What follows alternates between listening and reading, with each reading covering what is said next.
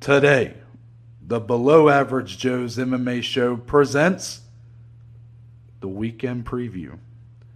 We're talking UFC Paris for the first time. The UFC go to Paris, France, where two titans of the heavyweight division will square off and perhaps share a shoey afterwards. Just underneath that, the Reaper makes his return and looks to claim another victim. Also, we're talking the House of Mouse as Demetrius Johnson once again proves to everyone why he's one of the best in the world. And finally, we have a ton of fight announcements with the time off, including Bellator releasing all their fights for the rest of the year. All of this and more, and it all starts right now. Welcome back, everybody. And welcome back to us, right? I mean, I guess it's not been too long for you guys, hopefully, because you've hopefully checked out the content we had put out there over the last week. If not, go check it out. Verbal Sparring, big hit. And then we also unveiled our new addition to our catalog with Cage Side Rewind for UFC 240. So make sure to go check that out. Show it some love. Give us your feedback. We definitely want to see the feedback. What can we improve upon? What it worked? Would really appreciate that. But for us, it's been a while. I mean, we've not been here for about a week together, so it's been too long, Dominic, but we're back in a big way. We had a lot of stuff pile up during the time off. A lot to cover here. Some stuff that maybe is a little old now, but hey, better late than never. How are you feeling now that we're strapping in, getting ready to go? It feels good to see your sexy face back on my computer screen live and in action on this wonderful Wednesday evening or Thursday when you're watching or listening to us. I'm ready to get into it. There's a lot to discuss, a lot to go over, plus the UFC making its first ever appearance in Paris, as Noah mentioned in our lovely intro. It's a big weekend for mixed martial arts, for the mixed martial arts leader in the UFC. It's a big week to be a UFC fan, an MMA fan, from all that's been going on, and we're going to get you all caught up on it on today's weekend preview. I'm doing great. Noah, how are you doing as we get into episode 233? 233, a great episode is what I feel is going to be. Me and Dominic have been longing to get back here in the studio to really give you guys that preview once again. It was a tough weekend off. College football started, so that was what I had to replace it with. I went to the casino by myself. I hit big for like the first time and probably the last time ever. Can't wait to lose all of those winnings by betting it all on college football and MMA this weekend. Right. But doing well right now, Dom. Everything's good. But I don't think anybody cares about that. You know what I think people care about, Dom? What? I think they care about PointsBet Sportsbook. I know I do. PointsBet Sportsbook. If they don't, they should, because they are the official betting partner of the Below Average Joe's MMA show. Right now, if you go to the description of today's episode, or if you follow us on our Below Average Joe's MMA show Twitter or Instagram at the Bajma, the BAJ MMA, and go to the bio there, it will take you to a link where you can sign up today and add sign up on your initial deposit. PointsBet's going to match it 100% up to $2,000. Oh my goodness. This is free money, people. Yeah. I mean, I think the tagline I saw one time from PointsBet was "Live your bet life," and I just love that. So I do. Make sure to check that out. There's also another way you can do this. If you want to just go ahead and download the app right now, you can download the PointsBet Sportsbook app, and then you'll just have to type in the code MMA Joe's at sign up, and once again, the offer's there. So make sure to check that out. We love PointsBet Sportsbook. Shout out to them.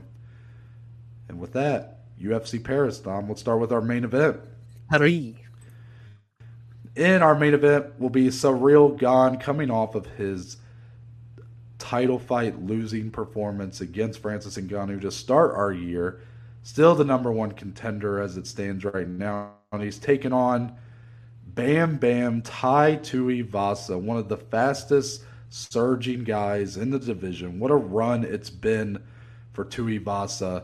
He's been taking names, knocking motherfuckers out left and right, and downing beer out of shoes every step of the way. Yeah. So, Dominic, we have an interesting fight here because even though it's number 1 versus number 3, the odds say there's a gap here. Ciryl Gane minus 550 as it stands on PointsBet Sportsbook. All of our odds, by the way, for the UFC event here come from PointsBet Sportsbook. And then Tai Tuivasa at a plus 400 right now. So you evaluate this matchup. You even said it in our verbal sparring episode, not to spoil it for anybody wanting to check it out, but Dom predicted that Ciryl Gane will be the champion this time next year. He said that even last year. Yeah. So obviously you think very highly of Ciryl Gane. So I'm curious, do you feel like this line is equal to your thoughts on this fight going in against Tuivasa?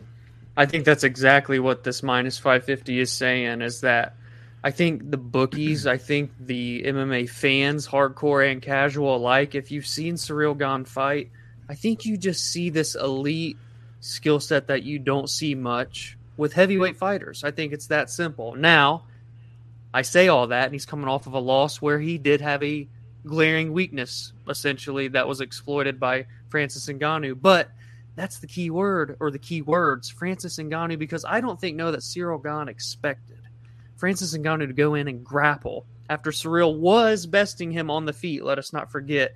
And I just don't think that was part of the game plan for Gane. I think that more so played the biggest factor in that loss. But I'm not trying to make excuses for him just because I like the guy. I do think he's still a special talent. It's been a long time off, 9 months nearly, since his title fight. He's coming against Tai Tuivasa, and I love nothing more than the story of Tai's career.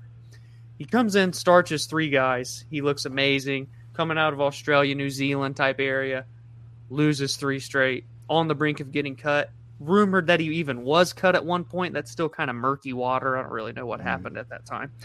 Since then, tallied off 5 straight wins. All of them via KO TKO. This dude is on a mission. And if you would have told me a year ago that Tai Tuivasa is going to be headlining in Paris against the Frenchman Ciryl Gane, and if he beats him, he gets a title shot, I would have said you're crazy. But here we are sitting here going into the month of September. I think it is a fascinating fight, though, because, again, these lines are telling us that there is an elite mixed martial artist going up against someone that shouldn't be up to par with him, right? That's kind of what this line is saying. But Tai, I do think, is better than what he gets the reputation of being. He's known as this power puncher that is just going to go in, swing and bang, and put you out. But I think he is a better mixed martial artist than that. I think he can put up a harder fight here against Ciryl Gane. Noah, talk to me here. What are you seeing? I get a little nervous anytime a line is this wide for a heavyweight fight. I recognize what the bookmakers are seeing. I recognize what the perception is. I see it with my eyes. I have the same thoughts. Ciryl Gane is skill for skill a much more complete mixed martial artist than Tai Tuivasa. Yeah. Even though I agree with you that Tuivasa has more than just a couple right hands or whatever to knock out. He's much better than that. But Ciryl Gane is a very complete fighter outside of course, that glaring weakness, which I don't think will be an issue for him here, if I'm being honest. Right. I know Tuivasa has said his wrestling is better than people realize, but I don't know if he's going to necessarily go for a takedown, get it, and then be able to hold Ciryl Gane down like Ngannou was able to. So I do get nervous with the line, though, because with heavyweights, you just don't know. You know, you guys hear this all the time. Obviously, in the sport of MMA, anything can happen. Look at what just happened with Leon Edwards, Kamaru Usman a couple weeks ago. You can be down like as much as can be in a fight. You can land the right technique, the right punch, the right kick, and you win. It's all over. It doesn't matter what happened before. Especially at heavyweight, that's even more true. So it seems like people who his only loss was to Ngannou in his career, and that loss was via decision.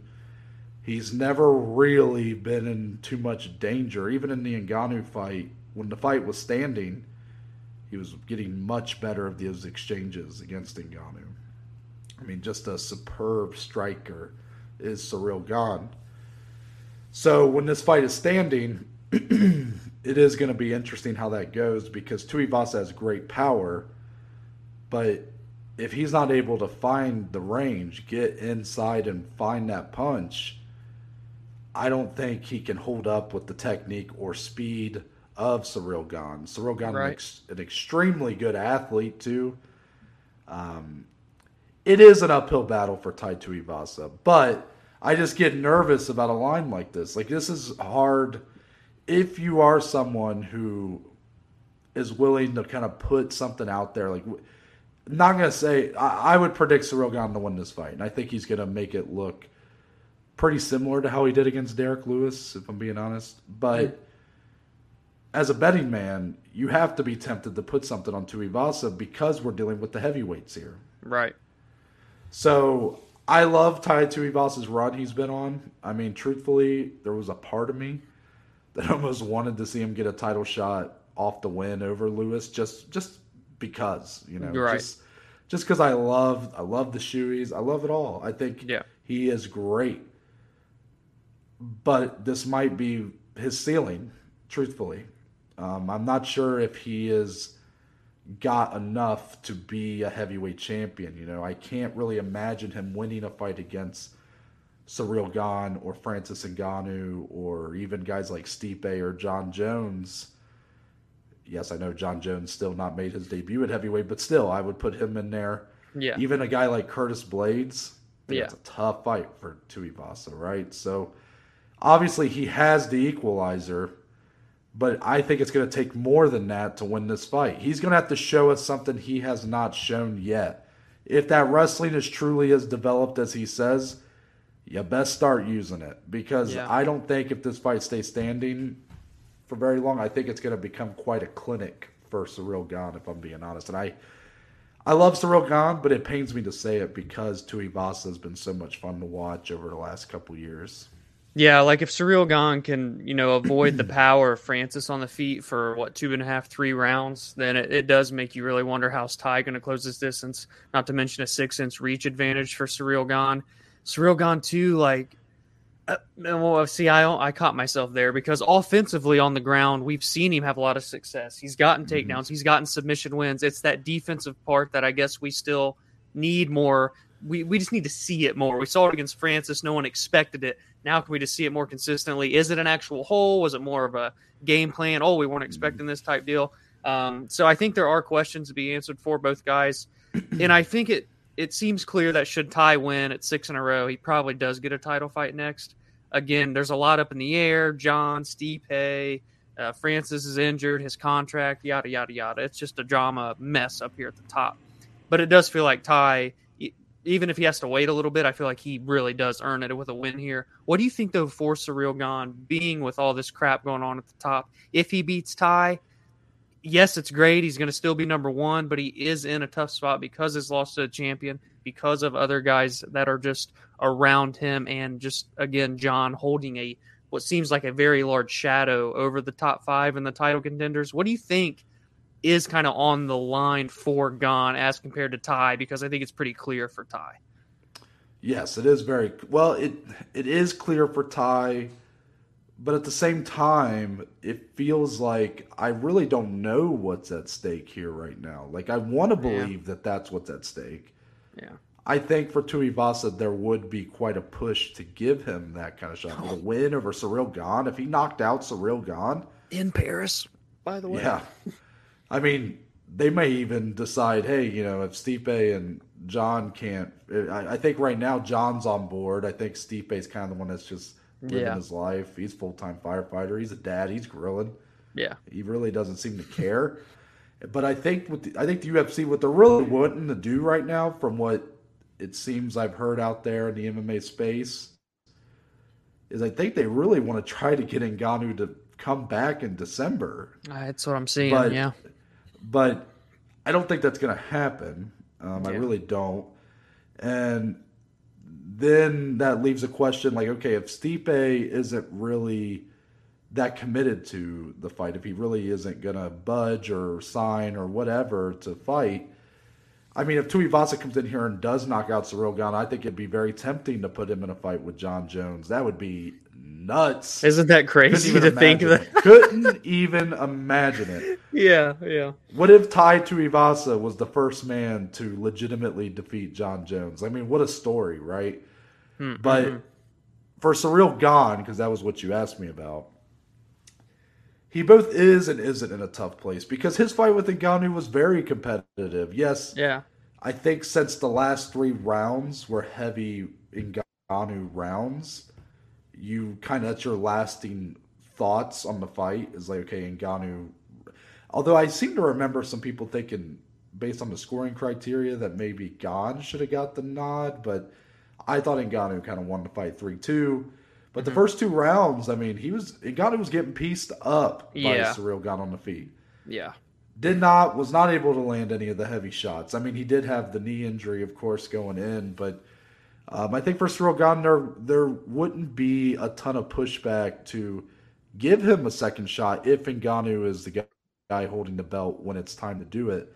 I'm just not sure if a win over Tuivasa, since it's so expected, unless he comes out here and does something really remarkable, I think it's simply a win and maybe one more before he's looking at a title fight. But that could all change, Dom, because you're right. There's just so much uncertain right now. I mean, for all we know, tomorrow we're going to wake up and they're going to have a fight announced for December and keep it Jones and Blades or some shit, or Ngannou's all of a sudden fighting one of those guys in December. I mean, you just don't know because it just feels like the fact that we're not hearing a lot about it right now, outside of just the whispers around the community, tells me that the UFC are really trying to work on something and maybe trying to keep it hush hush.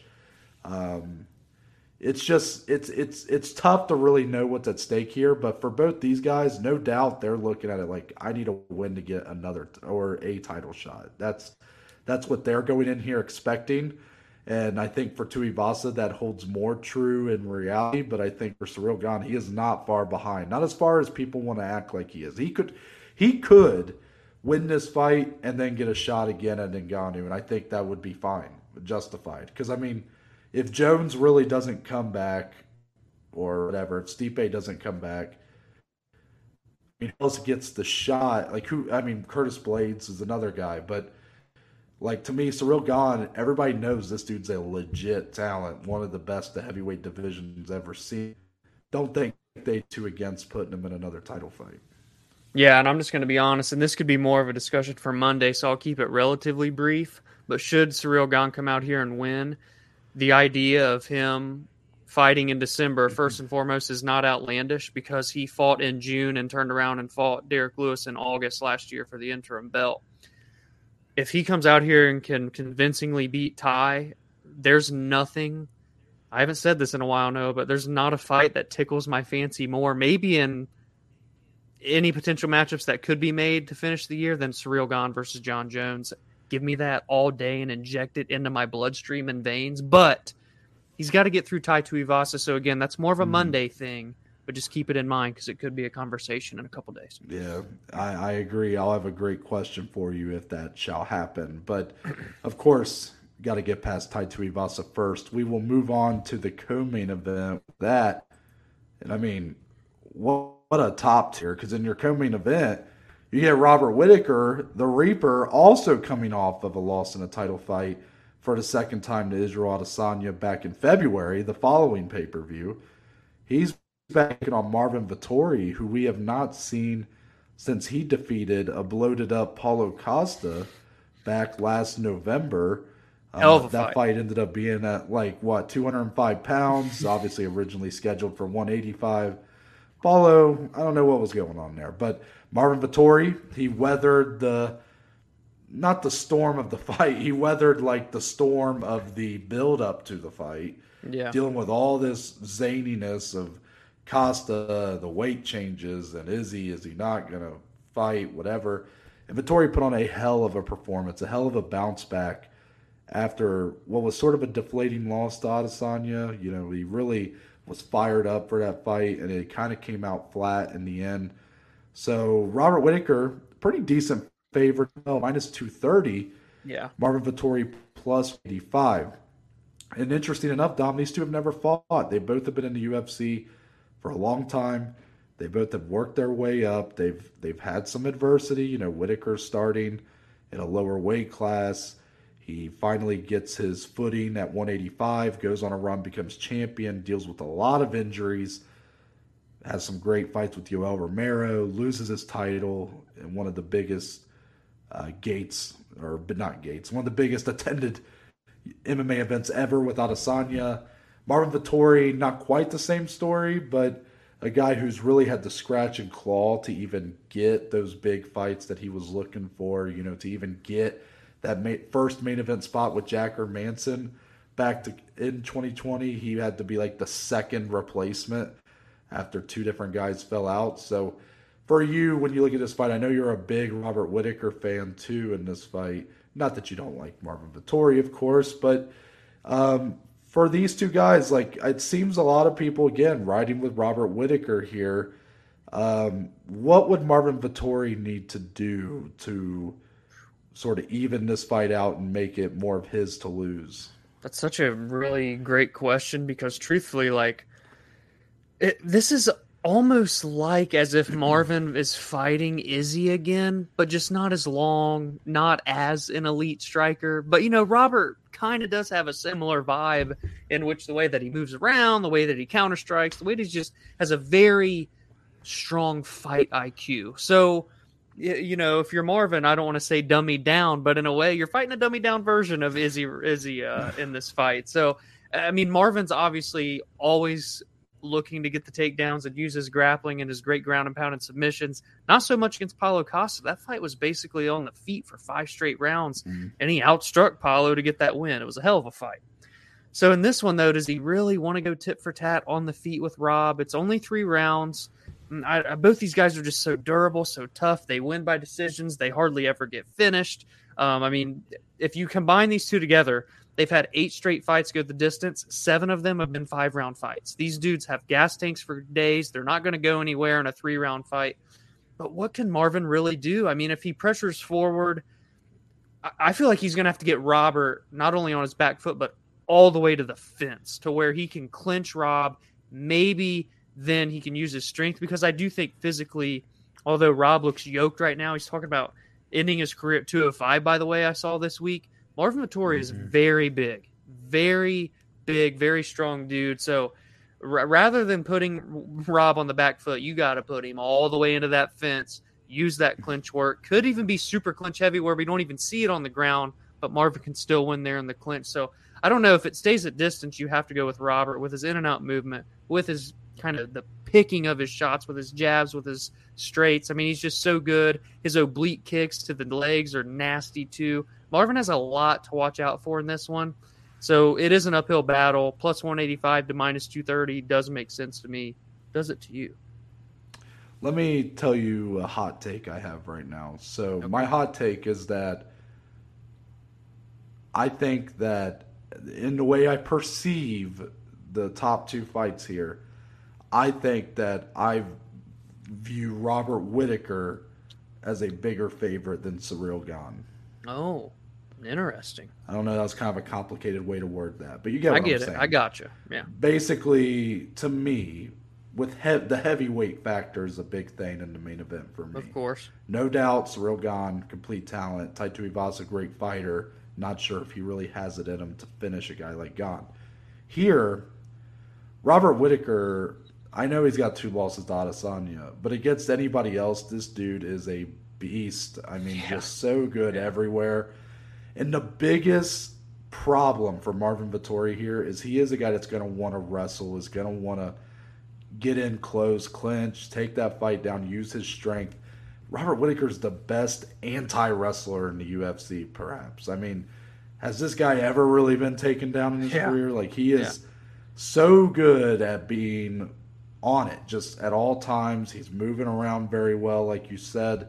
Never gets caught up on. When do you ever see Whitaker up against the fence? I know. I Even in the know. Adesanya fights, like he's very good at holding the middle of that cage. Um, I think this is a tough matchup for Marvin Vettori. Not sure if it's worse than the matchup with Adesanya. I mean, I'm not sure like if I view Whitaker the same way you do when it comes to like looking at him like a B version of Adesanya, but I will say that the Whitaker that's fought since losing the title has been a much more technically Hmm. just proficient striker and does use his distance very well. He has that great combination where what is it? He throws like the right and then the high kick behind it kind of thing. I mean, I Yes, love it's watching beautiful. that. So he's just I think Robert Whitaker is one of the fighters in the UFC pound for pound. Yes, I know he doesn't have a title. I know he's lost twice to the champion, but that just shows how good Israel Adesanya is. Marvin Vettori, this might be another hot take. I think Marvin Vettori is a future middleweight champion, He's but I great. just think that he might be like one of those guys like a Blachowicz or a Glover Teixeira who sort of benefit from a just long reigning champion leaving the division, and then he's able to sort of rise to the occasion and become the best fighter. As long as Israel Adesanya and Robert Whitaker are at 185 pounds, I don't think anybody in this division is really going to get through either one of them. Alex Pereira, maybe, yeah, we'll see. But that's why I just have a hard time seeing. That's why I asked you the question because I knew it's a tough question. Like, what really is Marvin Vittori's path to Yeah, victory? I I know. know in the Paulo Costa fight, the striking looked great. It looked really good. He had a lot of power behind it, but yet you look at his finishes in his career, he's only got 2 wins via KO Yeah. TKO. So, kind of like how Paulo Costa gets a lot of credit for his power, but I don't know if he's ever flatlined anybody. He's only Right. TKO'd people, and even like against Luke Rockhold, he wasn't able to put him away. So I think Vettori gets a lot of credit for his strength, for his physical build, but I'm not quite sure that the punches are going to be powerful enough to make Robert Whitaker find him in a situation like he did against Yoel Romero, or even round 3 of the Jared Cannonier fight. I just Yeah. don't see that happening. I don't think Vittori is diverse enough of a striker. I think it's pretty much 1-2 punches for him. I don't see a ton of mixing it up. And I just think Whitaker's gonna, as long as it's standing, I think Whitaker's gonna have a pretty breezy time. And then I don't really see a takedown happening. So I think it's a tough fight. It's a great fight. Hope Vittori can show a little more than that, especially if Robert's about to leave the division. It'd be nice if Vittori could maybe kind of firmly plant himself as like the second guy right now. But Hmm. it's a hard one for me right now. I got to be honest to see Vittori getting the win. I agree. I agree. Very interesting evaluation of those two fights for us. I'm so excited for both of them. They're great fights, but I don't like to give predictions. That never goes well. Yeah. We give bets on this show, and look at how that's turned out for me. So, but I can't help it when it comes to the discussion of these fights. Like, both feel pretty clear in my head. Now, the great part about it, that probably means something's gonna be amiss here. I mean, Yeah. this is a big card, massive in Paris. How will that factor in? Right, it's gonna be a very just what's the word, like a hungry crowd, like a crowd Hmm. that's just super excited to have MMA there and the UFC to be there. Oh yeah. Um, I think that's going to play a factor for sure, but I don't know to what extent that'll play. Yeah. Couldn't have said it better. Let's get into a little bit of recapping. Actually, we're going to talk about one on Prime Video. One. Yes. So, the main event of that card, Demetrius Mighty Mouse Johnson gets the knockout of Adriano Moraes. He avenges his previous loss to the now former one flyweight champion. He gets it done in round 4, 3 minutes 50 seconds in. Now, Dominic, I want to ask you about one on Prime Video, one as a whole first. Were you able to check out the card? What were your thoughts on the presentation, on just moving to Prime Video? Like, how did it feel? Did it feel like it was a success for the first run through? Yeah, from what I got to see, which was more specifically geared toward the ending and when they brought out the main event, it was all well and dandy. They've always had a pretty solid presentation from the few cards that we've dabbled with and watched. Even like when they're on YouTube, it's a really solid presentation. But now to do this in American prime time on Prime is big, because it seems like everybody has Amazon Prime these days, on top of all these other streaming services. If anything, this is the tip of the cap, or the tip of the iceberg. I think more streaming services can branch out and get into MMA in the future, but what do I know? Maybe that's just a business endeavor in the future. But I think it's a big deal, and I think it's something that they need to continue capitalizing on, because, again, that what makes it hard for us to follow one. It's obviously that they're over there, and we can do all the research and watch old film and stuff, but to be really up to date with everything that goes on, it's harder domestically here. With they're 12 hours ahead of us. They're not on in prime time. They're on at like 3 a.m. and whatnot. So if they want to become more global, or just market this demographic more, this is a step in the right direction, and it's at the forefront of it is Mighty Mouse Johnson, someone that a lot of people know from his greatness in the UFC. So, again, we know that one is huge over there in Singapore, in Asia. But them dabbling over here, giving us a little taste of what they can present with the Muay Thai, with the kickboxing and stuff that they do, and MMA with title fights and whatnot, I think it is the start of hopefully something special if they really continue at it, which one... we talk about PFL here, like in terms of the domestic big leagues that like to innovate and try things. One has done this in the past too, where they do experiment and they try. Remember the TNT deal, for example. Mm-hmm. That was I remember when they announced that, it was huge. We were literally watching them on cable television. So they're not afraid to go out on a limb and take a chance. I like what I saw here, and of course, Mighty Mouse gets the win too. What do you think about the presentation? You probably got to see a bit more of that card than myself. Yeah, I did start from the beginning with the card, but I'm watching it, but it's kind of in the background a little bit up until like the main card, really. Let me start by saying I think it was I don't know if it was on accident or it just so happened to fall in this direction, but I thought it was a genius move to do it on this night, because Thursday, this was a Friday, so the night before, Amazon Prime Prime Video debuted their Thursday Night Football broadcast with Kirk Herbstreit and Al Michaels. So, bet you got a lot of subscribers. Yeah. For that, and then for the people that are still there, because obviously football is like king here in America. So then I think maybe that would have helped them. Because, of course, one has a long way to go with the American audience. And, I thought from a presentation perspective, it didn't look too different from what you normally see from one. But that was probably a good thing, because I think one does a really good job with their presentation. I think their commentary team's very good.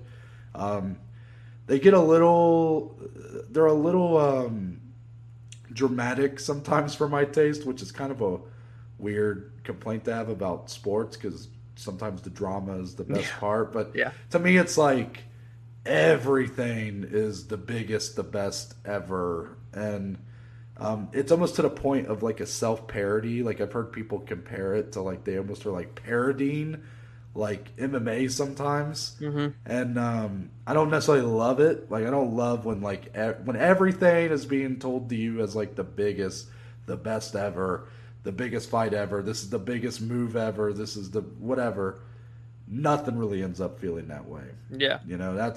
That's something that I think I've even talked to you about before, Dom, because in the past, I think over time, since we've been doing this longer and longer, it's gotten better. But like, you admitted like you're a guy that gets impressed pretty easily. Like you're just So when it comes to what the UFC did when they build a card, like we used to always, our buddies and me, we used to make fun of you for like anytime a card had a few good fights, you're like, this is the best card ever. Yeah. So like there might have been a little bit of that when we started the podcast. And I remember I would just be kind of like, maybe don't make it sound like everything's like the best.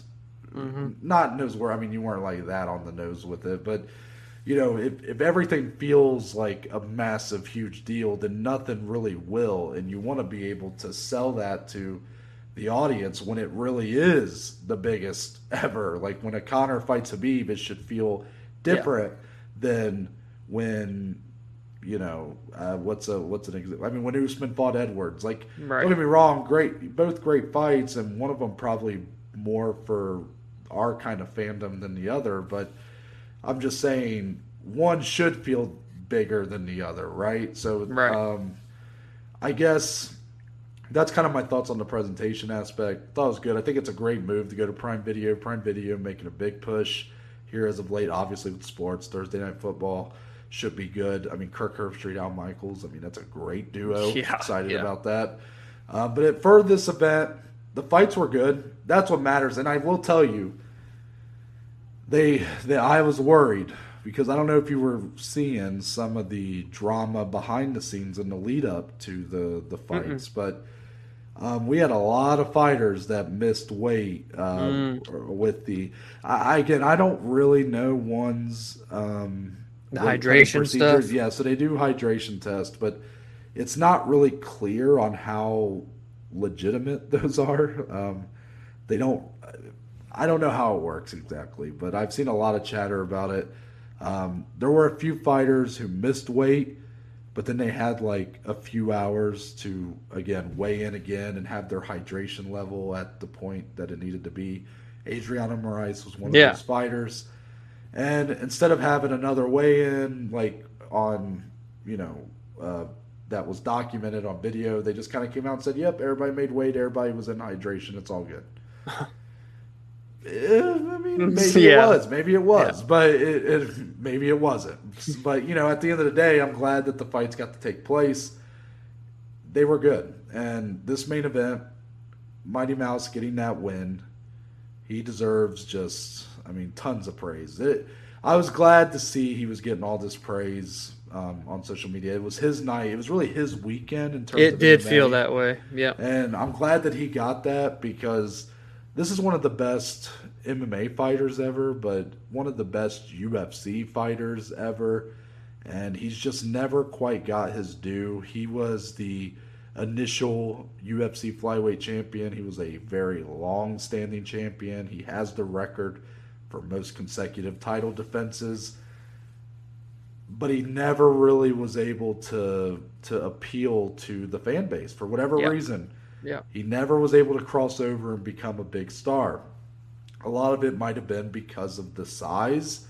The 125-pound weight class, for whatever reason, especially a few years ago, was just like, the UFC considered getting rid of the whole thing, I think. So it's so weird how the bantamweight division, which is only 10 pounds more, is like the best division in the company, but then 10 pounds less and people are like, oh, I don't want to watch these fucking little people fight. Yeah. It's like, what? Still happens to this day.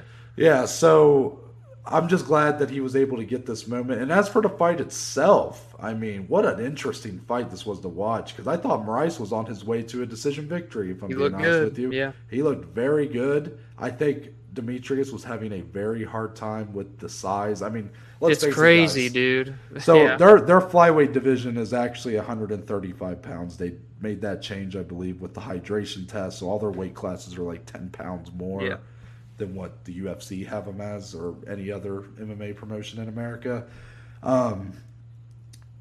Moraes looks like he could fight at 145 Dude, pounds. he's massive, yeah. And Mighty Mouse is a clear 125-pounder. He fought at bantamweight for a while in the UFC. It was not near the fighter he was at 125. And I think that definitely had an impact on him. Like, he was struggling to find the shots, to really... It was competitive, but it felt like Moraes was just one step ahead. And, man, that finishing sequence, though... that was beautiful. The video that Demetrius posted, it was like poetry in motion. Yeah. What a just exceptional fighter it is, and I feel so grateful that I get to live during the time where he is showing us his greatness because he is phenomenal. It's great to see him get that belt, and I think this sets up a massive potential trilogy bout, whether you do it immediately or you do it down the road. I think Moraes is an awesome talent. I think that guy doesn't get enough credit either. Like, I think he could be a real big deal if one is able to kind of have that kind of crossover. But this was Mighty Mouse's night, and he looked phenomenal. Yeah, and what I'll say too is that what it felt like to me, and it kind of just clicked as we were discussing it more, because I couldn't quite put it into words, I guess, over the weekend. But when Demetrius won that, like you said, it felt like his weekend. Everybody was talking about him, Instagram, Twitter, like that's all we saw. And I couldn't help just feel like, all right, you guys got sick of him when he was on this historic run, 11 title defenses. That picture with all the belts is still one of the hardest fucking pictures in MMA history that he has. And then, he goes off into one. Nobody even really talks about him. And it felt like when they did talk about him, it was when he lost to Adriano Moraes the first time, not when he won the flyweight tournament that he was in to start his career there. Yep. But then all of a sudden, he gets right back on track, gets this big finish, and everybody's talking about him again. It's just like, I felt good for him that he's getting this shine and he's back in the limelight. But come on, guys, this dude's been doing this for over a decade now. So it's like, where you been this whole time? I don't know. Yeah. It's just a little disappointing, but still great to see him at the top of the sport for that weekend. It was great. The finish, I think, said a lot too, because being with the size difference, it didn't look like his shots were having the effect that, Moraes would have, but then that right hand, and then he finishes him with a knee of his own. Granted, it was on the ground. It was in the clinch kind of positioning, but still, the way that he did it was great. Mm-hmm. It was just amazing to see him back on top, 37 years old now, too. Best buds with Henry Cejudo. I mean, holy shit, what a full circle career for Mighty Mouse. Trilogy's going to be big. Hopefully that's what they do. I think that's what one will decide to do. Yeah, that was a good point that you brought up about just how the fan base sort of switched up once he was gone. Yeah, it's like or just like you forget about him. I think they don't. I think they don't. I think a lot of people didn't realize what they had until he was gone. Thank you. Yes, that's the praise.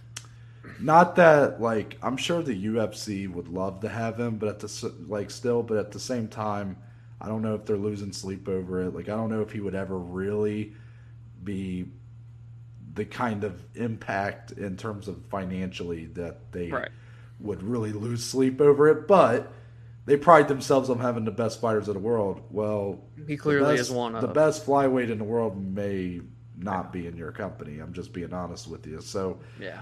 It's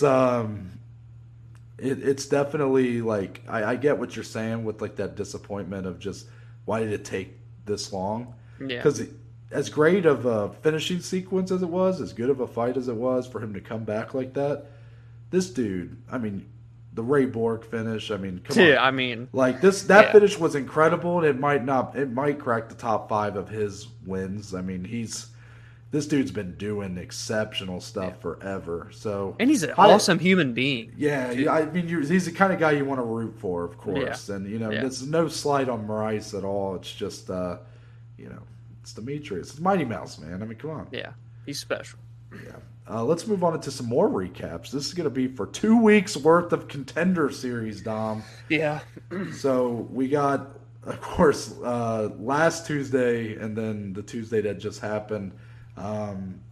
It's going to be a little hard, I think, for us to remember week 5. Yeah. I kind of hate that, but at the same time, like that's, these are all brand new fighters to us most of the time, so it's a little hard to remember. But I guess we'll combine both weeks here, and I'll just kind of ask you what stood out from both weeks, whether it be a fight, anything in between. What was it? Well, I'll just say this first and foremost. We had 10 winners, right? 5 fights each, week 5 and 6. Every one of them, all 10 winners, did secure a contract. So there you go, week 5. There's your shine. I'm just kidding. There were good performances last week. 3 out of 5 were finishes. But honestly, let's fast forward here to yesterday or Tuesday when you're watching or listening to this. There's a lot of takeaways. There were 4 finishes, 3 of them in the first round. A pretty scrappy women's fight that went the distance. Nothing crazy, but scrappy. But to me, man, I can't talk about Contender Series this week and this season without talking about, I hope I don't butcher his name, but Yusaku Kinoshita, with the knockout that he had. He is from Japan. He was in the main event of Week 6, the first Japanese fighter to get a contract on Dana White's Contender Series, a market that Dana kept saying and saying last night after this finish is like they've been in Asia, specifically China, though, has been a lot bigger for them. They haven't had as many Japanese fighters, and the ones that they've had haven't quite panned out the way they did. I mean, they once had Horiguchi, right, a long time ago, but like he was kind of on the prelims. I don't know. He just never kind of lived up to what they wanted. He parted his ways. Chapter ended, right? He got a lot bigger and better with other companies. Exactly. So now Dana's like, this could be the one. I mean, he's 20 or 22. They were combined 42, so he's either 20 or 22. But his striking is elite. This guy is so technical, so precise. And the finishing sequence, wow. He slipped to the left and let that right cross come over from Jose. Immediately followed with a left cross. Jose's head flew off of his body. It was one of the most picture-perfect knockouts of Contender Series and really just of the UFC this year. It was just so perfectly placed. And when those type of knockouts happen, it just feels so special. But that kid, it was a tough fight. He kind of struggled in round 1, finding his shots. He had a little success. Round 2, he upped it. And then round 3, 30 seconds in, gets the finish. After getting poked in the eye, by the way, it was just it was a lights-out performance. He put Jose Henrique's lights out. That's got to be my biggest takeaway. Honestly, from the parts I remember from Week 5 and all of this past Tuesday, that's the biggest performance to me. It's got to be. It might be the biggest standout in terms of a storyline, a fighter, and a finish of the season. Only rivals for me with Bo Nickel. And Bo Nickel didn't get a contract. He's fighting again in a couple weeks. So I loved what I saw. Yeah, Joe Pyfer also sticks out just because of what Dana had to say after and what it led to. And I think also because it was on kind of a weak he was the only series. Standout, I think for both these weeks, it was just great fights all around. Just great performances, I guess I should say more than – but the fights were good. The performances were great. The people were really standing out. I remember Cameron Simon, I think it's pronounced Simon, from Week 5, looked exceptional. One of the standouts for me of the season. You already talked about Kinoshita. Of course, Dana was going on and on about Rabisti. Yeah. I thought Cedriquez Dumas, I really liked him. He had that all the tattoos. He's got that swag. Yeah, he does. He's got that it fact. Kind of reminded me of like a Kevin Holland a little bit. Very much. The way he was talking and stuff. Blake Builder, I believe Cage Fury champion coming in here, was the underdog and got a big win. I think Rabisti was the plus 300 underdog who won. So I just said a lot of things, but the standout, look, it's the elephant in the room. Oh, boy. Yanni the Greek. I think it's time to trash him. No, I'm just kidding. Because who am I to say anything? Hey, I'm in the boat with you now too. Believe me, I can't. No success here. Who am I to say anything about the great Yanni the Greek? But man, do I feel for him because I fuck up my picks every week. It seems like. And all I'm doing is talking about it on here to 170 subscribers. You guys, I'm scared as shit every time I put picks out there because of you guys. Because I know that eventually, it hasn't happened yet. You guys have been pretty kind to me. But eventually I'm going to start getting a lot of shit for it. And maybe you guys are being kind to me because you're doing the old fade technique. And I'm maybe you're making them money, But for Yanni, he is the go-to guy. He is the UFC's sort of gambling representative on this show. And he's just on the coldest of cold streaks. Went 0 for 5 on this card. Dom said he's only went 2 for his last 18. Yeah. Guys, if this is baseball, he's getting put on the bench for a while. So it's been a tough run for him. And I just feel for him because, like, at one point he's like, we're going for the minus 300 favorite. He's like, it's chalk, but you got if you cash them, don't trash them, whatever he said. Yeah. He's flashing those white teeth, and then the minus 300 loses. Like, oh my God, I just felt terrible for him. But he was getting flamed all over the place. And what I will say to those people, Yanni DeGreek's a millionaire. Like, why am I defending him? He can go cry with his dollar bills in the tub and stuff, But to people talking shit, I would just say, like, give it a try, I thought when we sort of started embracing sports betting, and once I moved to Indiana and could really do that, I thought for sure I'd be good at it, make money at it. And it is not easy. It is not easy at all. It's fun, but it's a bitch. It's so much fun. I'll never stop doing it, no matter how much I lose. But boy, is it stressful? Is it just a pain in the ass? Even the main event, the Kinoshita Henrique fight, he had over 2.5 rounds. It went into the 30 seconds into the third. It reminded me. It wasn't obviously as close, but it reminded me of my Joanna Weili bet. Oh, that was 2 seconds away from hitting the over, and then Joanna gets knocked out cold. What?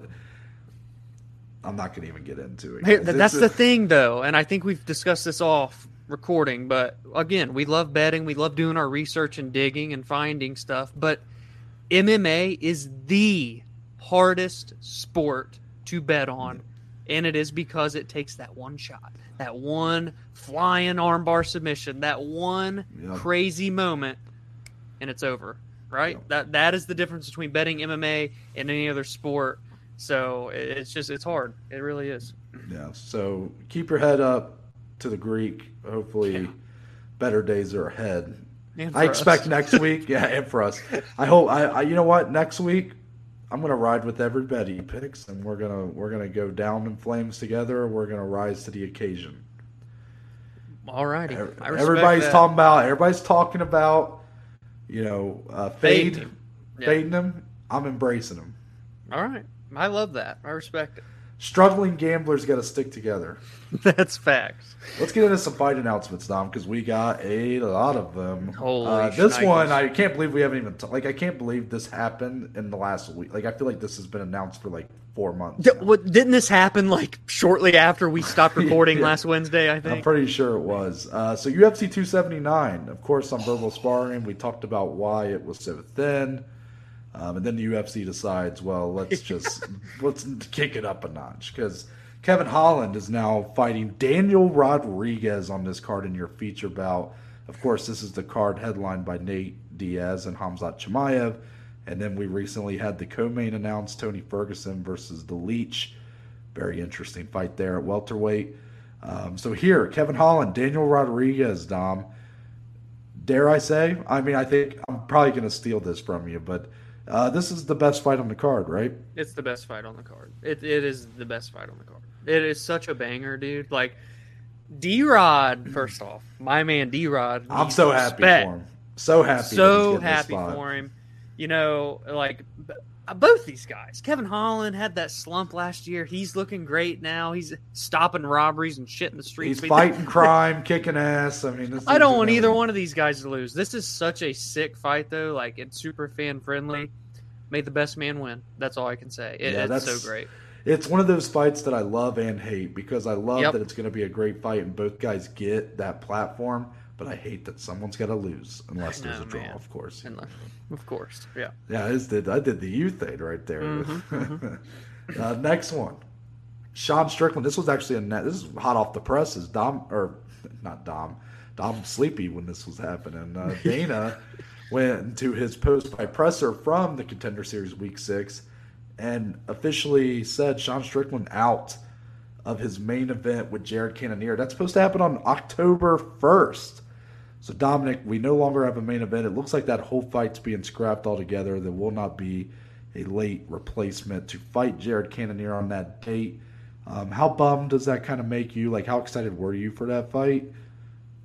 Yeah, it's a good fight. It sucks. Sean Strickland was looking to bounce back quickly, by the way, after his knockout loss to Alex Pereira, and Jared Cannonier looking to bounce back from his loss to Izzy in their title fight. So it stinks. I wonder what can they kind of do? I know Sean said he has to get like surgery on a finger infection, I think is what he said. So I wonder what they can do for Jared Cannonier right now. I don't know. Maybe, I mean, you know who said that he wants to fight 2 times before the end of the year is Darren Till. I mean, maybe throw them together. They haven't fought, right? I mean, I think that makes a lot of sense. Why not if he wants to fight? Something. Yeah. And you could still make that a main event, too, if you really wanted to. And apologies, that's not October 1st. It's October 15th. That's okay. Sorry. Yeah. The reason why I went to look is because I wanted to see, since Cannonier's not fighting a replacement here, what's going to be our main event, right? I mean, we're not too far away. It isn't, yeah.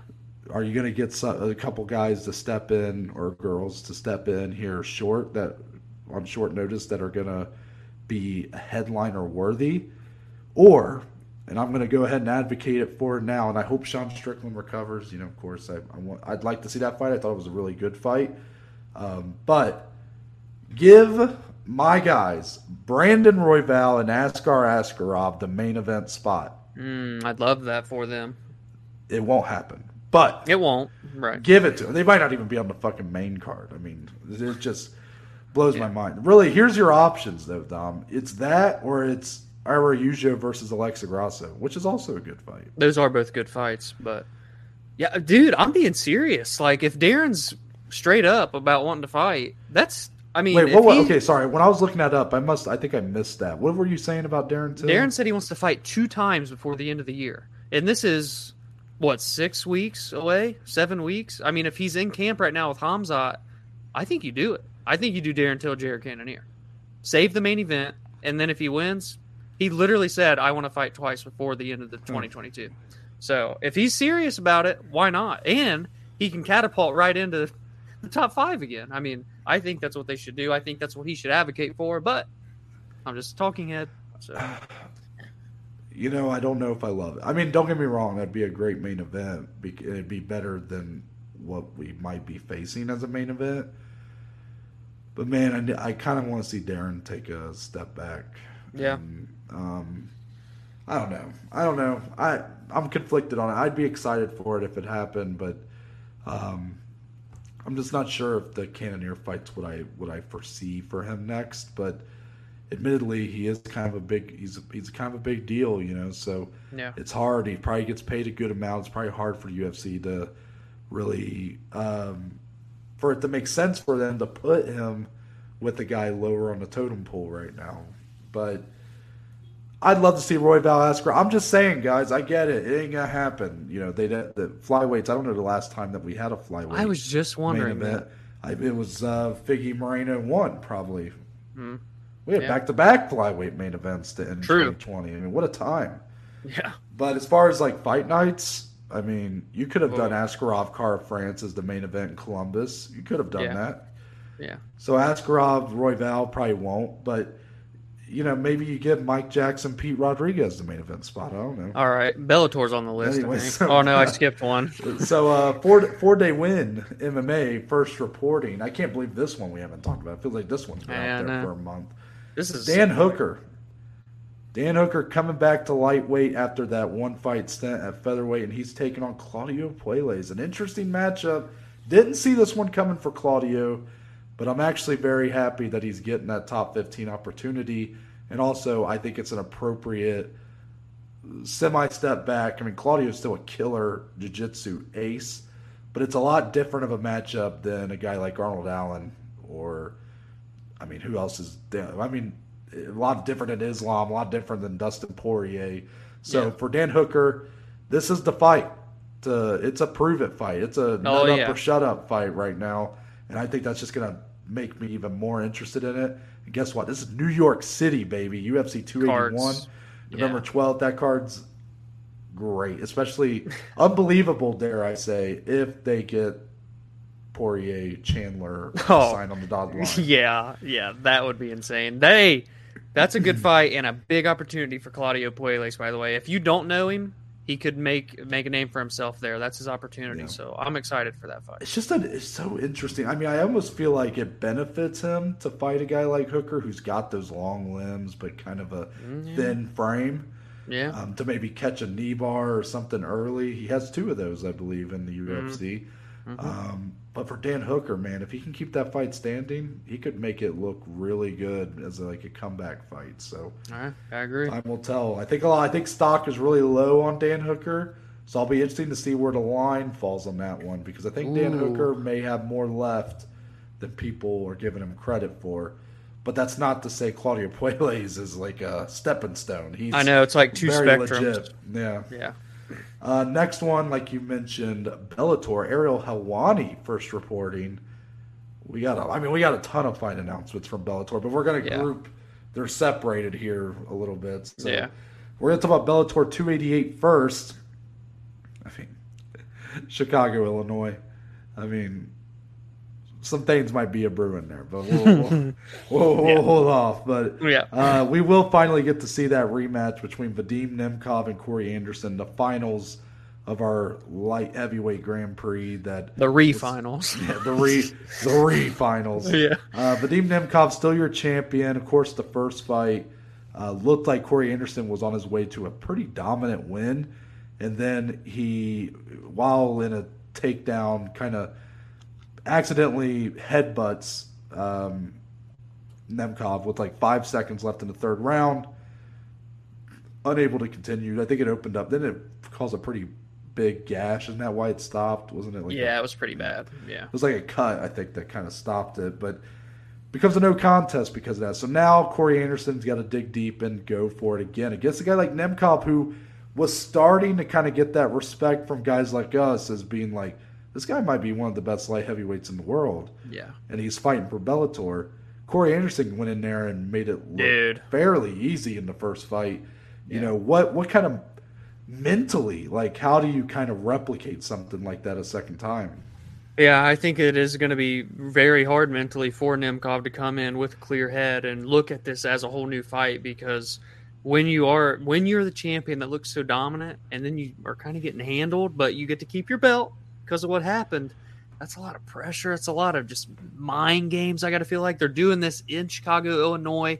I don't know if Corey fights out of there now, but he is from Illinois originally at some point in his life. So that kind of plays into like, what's Bellator doing here? You know, are they investing into Corey now? Trying all to of a get sudden? the homecoming, you know. Yeah, so I mean, we'll see what happens. I mean, don't get me wrong. If Corey wins, that's a phenomenal story. His career never got to do it in the UFC. Comes over to Bellator and he's looked phenomenal. Vadim, I still believe, talent-wise, is one of the best light heavyweights in the world.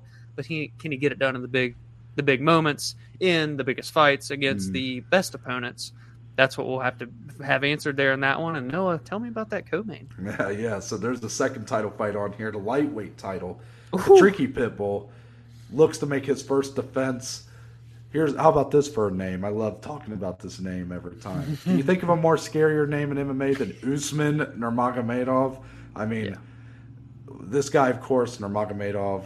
You know, he's one of Habib's bros, and he is. I mean, just one of the fastest rising guys in Bellator. Very surprised, actually, when I saw he was getting the title fight. For some reason, I know he's earned it, like he should be there. But with the way they've matchmaked him, even when he's been ranked, number 5 or whatever in their rankings, like he's been fighting mostly unranked fighters. So that is why this is really interesting because he's looked phenomenal. But Yes. truthfully, he hasn't really had that kind of opposition, high-level opposition. But Tricky Pitbull, high-level opposition. Of course, he's the champion. I know a lot of people like to kind of downplay how good he is because Patricio, his brother, is sort of the more successful of the two. But Patricky is a phenomenal fighter. He is looking to make his first defense of that title, really trying to carve out his sort of career separated from his brother, and it's going to be very, very interesting. I think that fight feels just as big as the main event, and I mean that main event's huge. So I mean that's a great doubleheader in Chicago, I think. Oh, it's sick. Yeah, that's if there's one positive to Bellator doing less cards, it's that they always have like a title fight.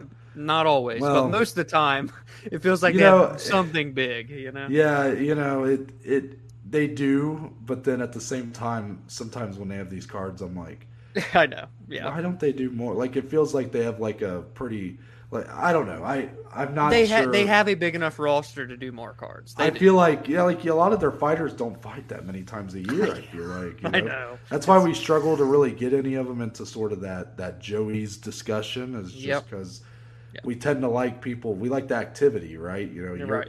If you're looking at fighter of the year, you're typically fighting 3 times, winning 3 times at least. At least, yeah. And most of Bellator's rosters fighting like twice a year, which if that I can't say is like I'm not saying that's a bad thing for them. That might be good for them, but as a fan, you want more from Bellator, right? So I'm looking forward to that card, and hopefully I'll be more than looking forward to it. We'll say. Yeah. We'll say November 19th. This one's it's gonna feel like the smallest of all these. Dude, my excitement's just as high, and it's Jack Shore coming off the first loss of his entire career to Ricky Simone, taking on Kyler Phillips. That's a guy we haven't seen in a while, but no doubt these are 2 of the brightest and best that the bantamweight division has to offer. I mean, Jack Shore is ranked number 15, but for Kyler Phillips, a guy who kind of was ranked for a little bit at like the 15 level, he's that guy like right on the outside looking in. Very high level matchup here. I don't know what to expect. It's happening on November 19th, by the way. Probably should mention that's the day after Bellator 288. What a weekend we're getting there. So, your thoughts on that fight? It's high level, like you said. That's all it is. I think Kyler Phillips is super slept on, underrated, maybe because of the types of fights that he's had. He has had ups and downs. Not the most active. He's had layoffs. And he's just not in the rankings, right? And bantamweight is unfucking believable. So it's hard to think about guys that aren't in the top 15. But that's a big fight. Jack, too, we've talked about the mental side for Vadim, mental side for Jack Shore. First career loss. He did get finished in that fight quite decisively against Ricky Simone. Can he bounce back? Can he keep in, that dog pound of the bantamweight division? Or will Kyler welcome himself back in? He steamrolled his opponent, by the way, back in February. So that is such a tactical fight, dare I say. Did you say Kyler fought in February? I think he last fought on UFC 271 prelims, if I'm not mistaken. Wow. Oh, yes, he did. Yeah, now it's ringing a bell. For some reason, I thought it had been like a year since we had last seen him. I was like, damn. I don't feel like I've been hearing about Kyler Phillips in a while. But yes, you're right. He looked phenomenal at UFC 271. When Kyler Phillips' name comes up, I only think of his fight with Song Yadong, where I can't remember because Song Yadong got the nod, right? He got the decision victory. And I just remember you thought it was so clearly a Kyler Phillips decision that they said the winner is Song Yadong, and Dom still celebrated. He thought he heard Kyler Phillips. And it's just so funny to me that those names have no commonalities. I'm not even sure if there's a single letter that is the same in those 2 names. And Dominic was like cheering his ass off. Wait, is there really not? No, there's not. Whoa. Holy shit. Big brain right here. Yeah. Last one. This is, of course, going back to Bellator 289 in Uncasville, Connecticut. There's an S. Right. Sorry. It just hit me. Phillips ends with an S. Song's name starts with an S. Sorry. Back to Bellator. This guy. I make one throwaway gag, and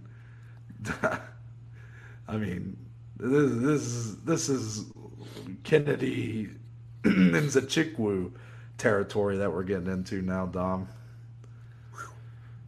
Anyways, Bellator 289 from the beautiful and lovely Uncasville, Connecticut. Oh, they're back. Another doubleheader, not 2 title fights, but your semifinal matchups for the Bantamweight Grand Prix that's been pretty awesome so far, if I dare say so myself. Even without our champion being a part of it, Sergio Pettis. I believe even James Gallagher had to pull from the tournament. Yeah. There was some, stumbling blocks, as happens with almost any tournament. But your semifinal matchups, Dom, you got the main event. The interim title will be on the line. Rafael Stotts taking on Danny Sabatello.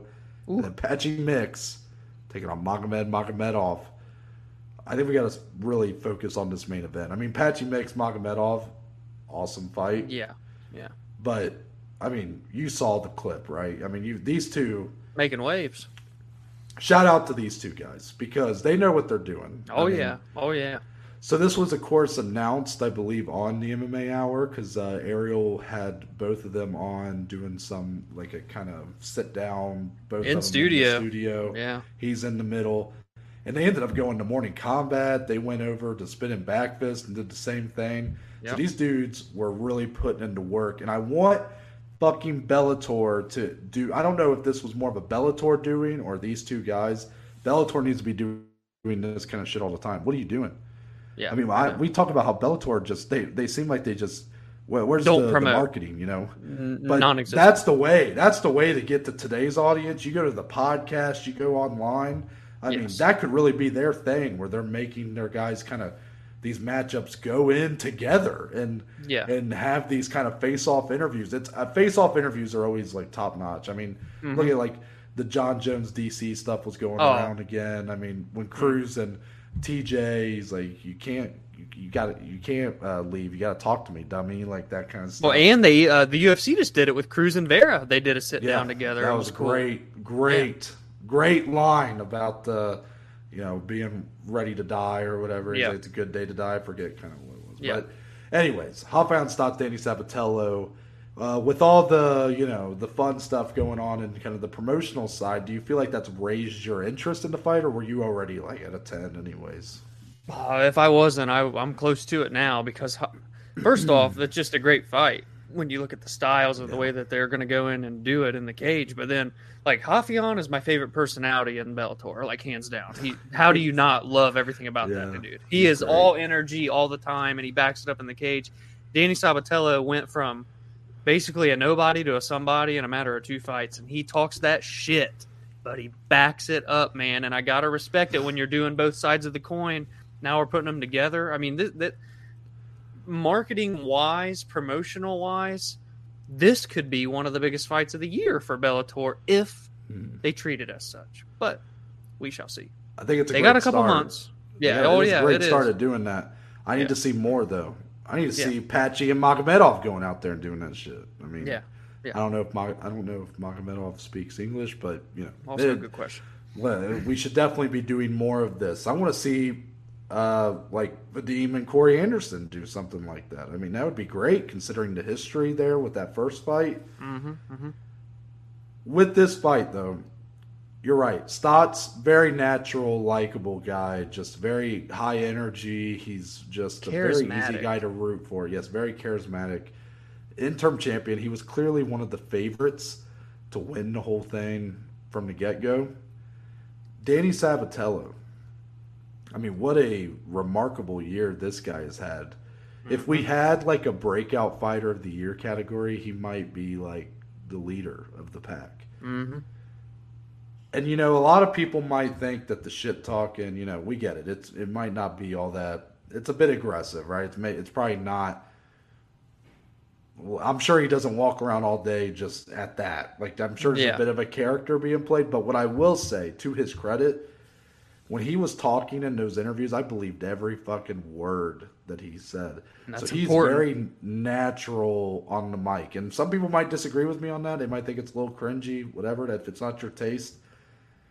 I'm one of those guys, like, I've always been able to kind of see through Colby Covington stuff. Even though, look, I have great respect for Colby as a fighter. But what he's doing, excuse me, as I burp into the microphone, that's real professional. But when he's doing those videos, when he's got, like, the models around him that he obviously paid for, like, it's just always felt so I'm like, it's almost, like, kind of embarrassing a little bit. I'm almost like, ugh. I'm not an MMA fan anymore, So, with Sabatello, I just want to hear more. Like, I just want him to keep going. And then, of course, like, you had the little fight that broke out. Shout out to Ariel for just, like, jumping that was hilarious. Yeah. It was a great clip. But, that fight is now one of the bigger fights for us as MMA fans for the rest of the year. I mean, maybe not if you're comparing it to the UFC's biggest fights, but, like, I can't deny, like, right now, I don't know what's to come with the UFC the rest of the year, but, like, let me ask it to you like this. I don't know what you're going to say, but here's a hot take, maybe. right now, I think I'm more excited for the Stott Sabatello fight than the Izzy Pajera fight in November in MSG. Ooh. Is that blasphemous? With the amount of blasphemous shit I said on here, I definitely can't say that to you. I But mean, I wow, could I'm see some shocked. people. I could see some people really going the other way on that, and I don't blame them.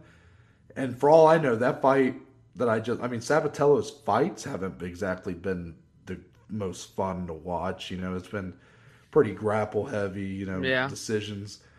But just with those interactions that day alone, I watched all those podcasts. I was loving it. I'm like already it's one of my most anticipated fights right now the rest of the year. Yeah. Izzy Pajera is a great fight, but I think that just to me, like as just a hardcore MMA fan that kind of loves everything that we get, I've talked a lot of shit on Bellator. I think they're third on the totem pole right now, but can't deny that they really knocked it out of the park with that one. I like that. That's a hot take. I would be interested in Yeah, people's it is. thoughts. I'm But sure some people are they're going to shit down my throat when they see that. yummy. Anyways, let's get into the rest. We got a couple more fights to talk about from UFC Paris. Nathaniel Wood makes his return. This man is staying out of the country. He's like America. Give me them international fights, baby. He was in London too back in a couple months ago, a couple months ago. Now he's in Paris taking on another guy who fought on that very card, Charles Air Jourdain. Dude. Th- Dude. This is a sick fight. This is a really good fight. I mean, This is fight of the night. Unlike the two fights at the top, which are still great, but I kind of have a clear just direction in my mind of how it's going to go. This one, very up in the air. Very up in the air because you look at the last performance for Nathaniel Wood, and that was by far the best he's ever looked. He looked incredible. Who was it that he beat? I forget the gentleman's name. Oh God, he put on such a good. I'll look. All right, I'll look right now. I mean, it's not that important, but really, it was a great performance all around. He was one of the unreal. standouts on a card that, outside of Patty and Molly, didn't have a ton of standout moments.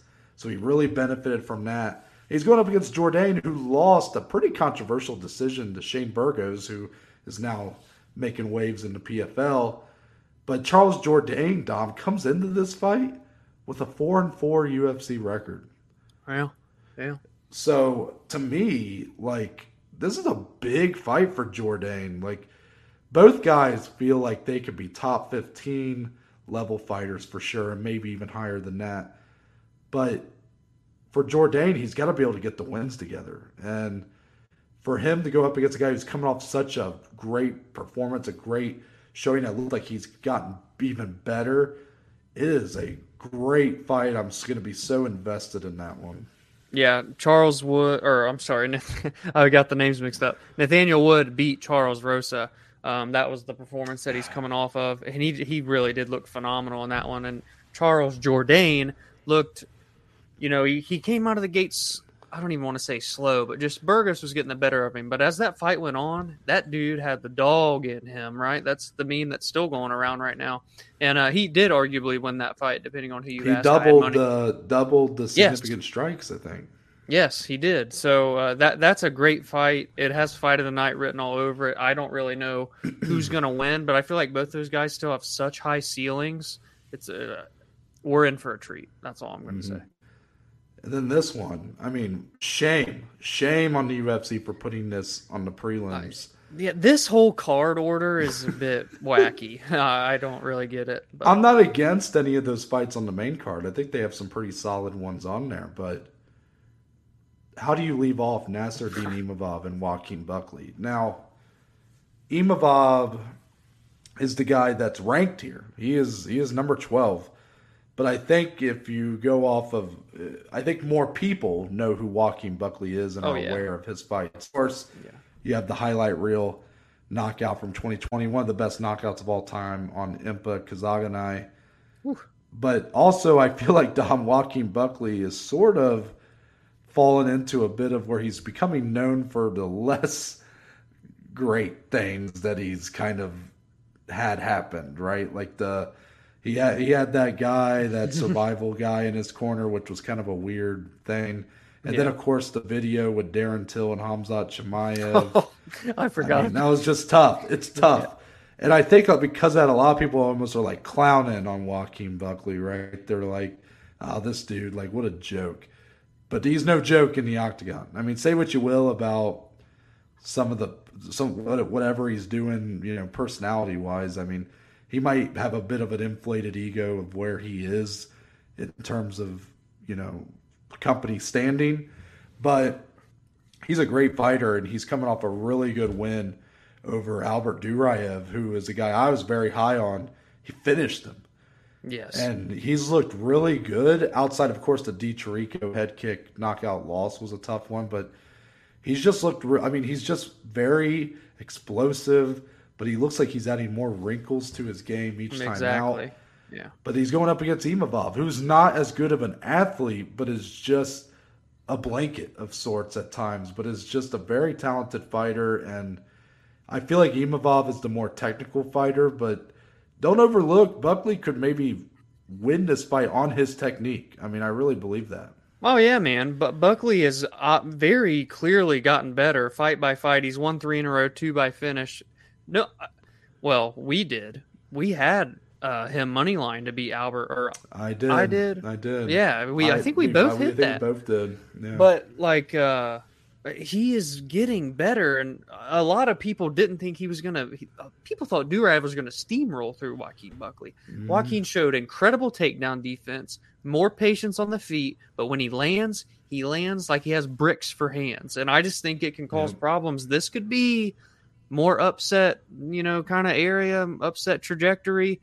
What do we got here? Nasruddin scrolling -371 to +210 for Joaquin Buckley right now. 371. That's kind of a weird number, but I'm just saying, guys, Joaquin could do it again. And if he does this time, it's 4 in a row and a top 15 ranking next to his name on Tuesday. So, well said, Dom. And I'm going to take this time to plug our social media because, of course, this is usually where we would talk about on our recaps. We'll have our below average bet slip on here and kind of talking about the bets and what all failed, and that's about it, just what all failed.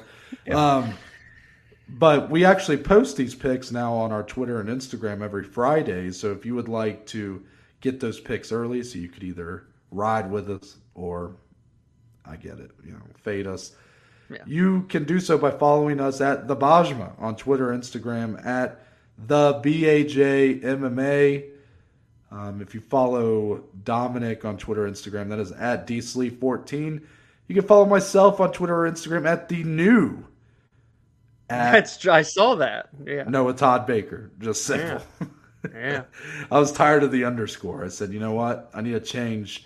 At first I think I put in like the Noah Baker, and I was like, that is the douchiest thing I've ever done. Let me get rid of that. Let's save the douchey for the podcast. Yeah, so Noah Todd Baker it is. Giving my dad's name in there, a little bit of a shout out, right? So, follow us there. I'm sure we'll be sharing that what happened there. Unless somebody fell upstairs. Big Dave went tumbling. It sounded like it. Make sure to follow us there if you want to see our picks.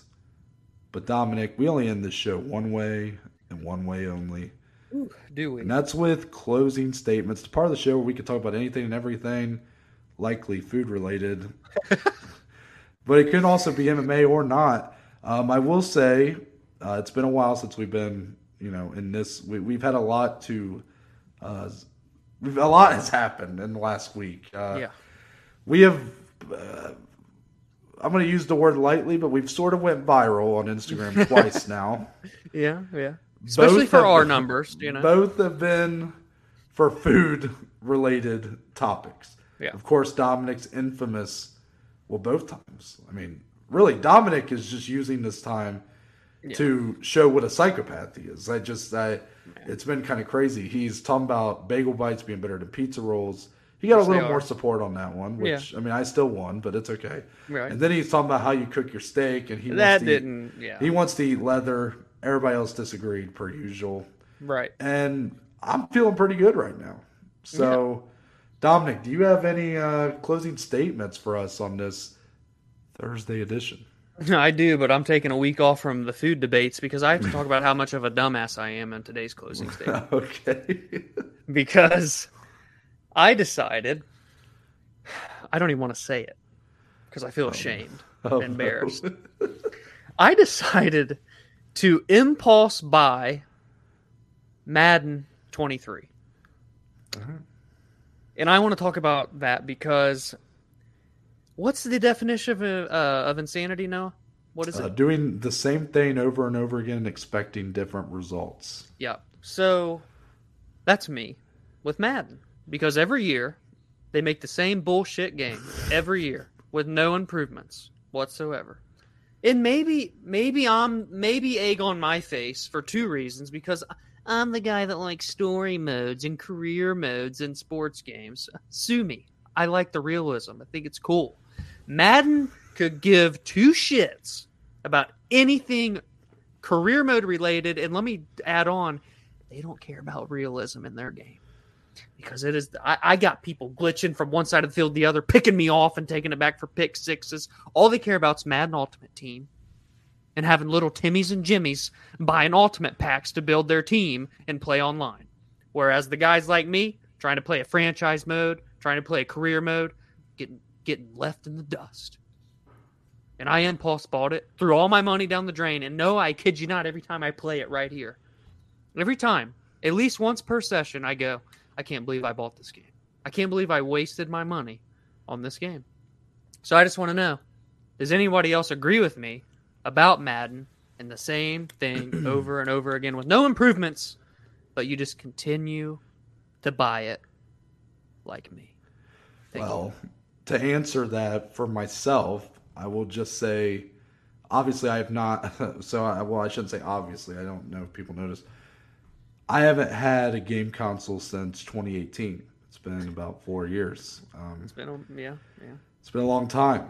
I kind of miss it sometimes, and then other times I'm like, I really wouldn't play it anyways. I mean, Dominic, I've made some. I'm no different than you. I mean, never forget when I bought Battlefield 1. Ooh, yeah. That's infamous right there. Yeah, I bought Battlefield 1, played it for about 2 nights, and then I proceeded to never touch it again. Yep. And I liked it, but I'm just the thing about me is I'm not really a first person shooter guy. I think that's why I don't have a game console anymore. It's because I've always been a sports gamer. I've always enjoyed, and I'm more of the franchise mode guy. Yes. I love building a team, Yes. being like the GM or whatever of that team, and winning a championship. So when it comes to Madden, the franchise mode has always been overlooked, and I know you feel that way about career mode now, but the Ultimate Team is where all that stuff, all the resources go into. And I don't even understand it, don't even play it, never played it, never will play it. Yeah. Whatever. Enjoy paying your money to get these card packs. I don't give a fuck. Yeah. But when it came to Madden, to me, I can't help it. But for 15 years or so, I bought it every year. Or my parents bought it every year. Thank you guys. But because I simply needed the roster update. I could not. I understand. I could have just kept Madden 15 for the last 4 years of having a console and been Gucci. But I couldn't because the rosters would be outdated. I need the rookies. I need the guys that are retired out. I need the realism in the rosters. Dude, yes. I'm so, if you understand me as a franchise gamer, I need that. I can't be seeing, if I played Madden right now and Peyton Manning was like a free agent, I'd freak out. Yeah, yeah. I'd throw it off the balcony. I'd be like, what is this? Yeah. Get it out of my face. Yeah. So that's how I am with sports games. I probably will be buying a PS5 here soon, and that's because there's a new king has emerged for football video games, at least we hope. Oh, I fucking hope so. College football is coming back. NCAA football. Please. Of course, made by the same company that makes Madden. I know, that's the problem. But NCAA 14 is one of the best sports video games of all time. When that game left, Madden hasn't been good since. Dude, I've played NCAA 14 an unbelievable amount. I will never. That's the dumbest thing I've ever done. Was when I went to get a PS4, I traded all my PS3 games and the PlayStation 3 to buy the damn thing. Yeah. And therefore now it's like crazy value. But I just want it for myself. I wish I could still just play it.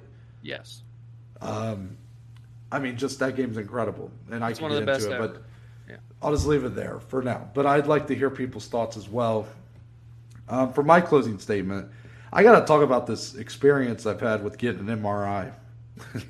I feel like I can talk about it now that I've, kind of got it done. So right. I'm going to try to, I'll do more of a Spark Notes version. Okay. So let's put it like this. I got my MRI done finally yesterday. Won't go into the details of why I'm getting an MRI done, but just know everybody, I'm doing well. I'm doing good, but got to get some stuff taken care of. So I finally got it done yesterday. It had been the 7th time that I had tried to get this MRI done. So you might ask yourself, well, why didn't you get it done the first time? That is a great question. So Let's recap, okay? So my doctor's office sends me to the local hospital to get it done for the first time. I go. They say you are an hour late, so we won't be able to get to you for like another 2 hours. I was like, an hour late? I said, I'm early. What is going on here? Something was messed up. Someone either didn't tell me the right, I don't know. Maybe that was my fault, but I'm pretty sure I put down the right time. And they said, we can't get to you for like another 2 hours. I'm like, well, I'm out of here. So see you. So reschedule, come back in for the second time. Second time, they say, your appointment's been canceled.